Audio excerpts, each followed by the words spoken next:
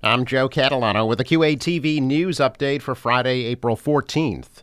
A proposal for a new 7-story, 43-unit apartment building with a 2-story restaurant on Hancock Street in Quincy Center has been formally unveiled.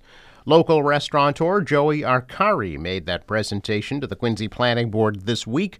The building would replace the Family Dollar store location. The board may vote on the plan at their next meeting.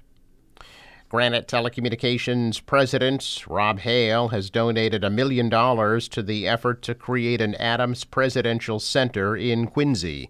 Hale made the donation during a kickoff fundraiser for the center this week at Granite Links.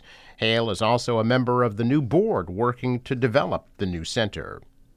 Mannett Community Health Center of Quincy will open its first ever radiology lab today. Congressman Stephen Lynch, Mayor Thomas Koch, and other officials will attend the 11 a.m. ribbon cutting at Mannett's West Squantum Street headquarters. The lab was funded in part with federal grants.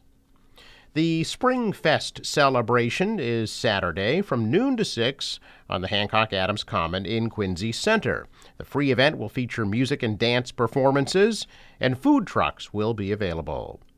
A team from North Quincy High School will face off against a team from Brookline High School on PBS's High School Quiz Show Saturday at 6 p.m. The winner will advance to the semifinals.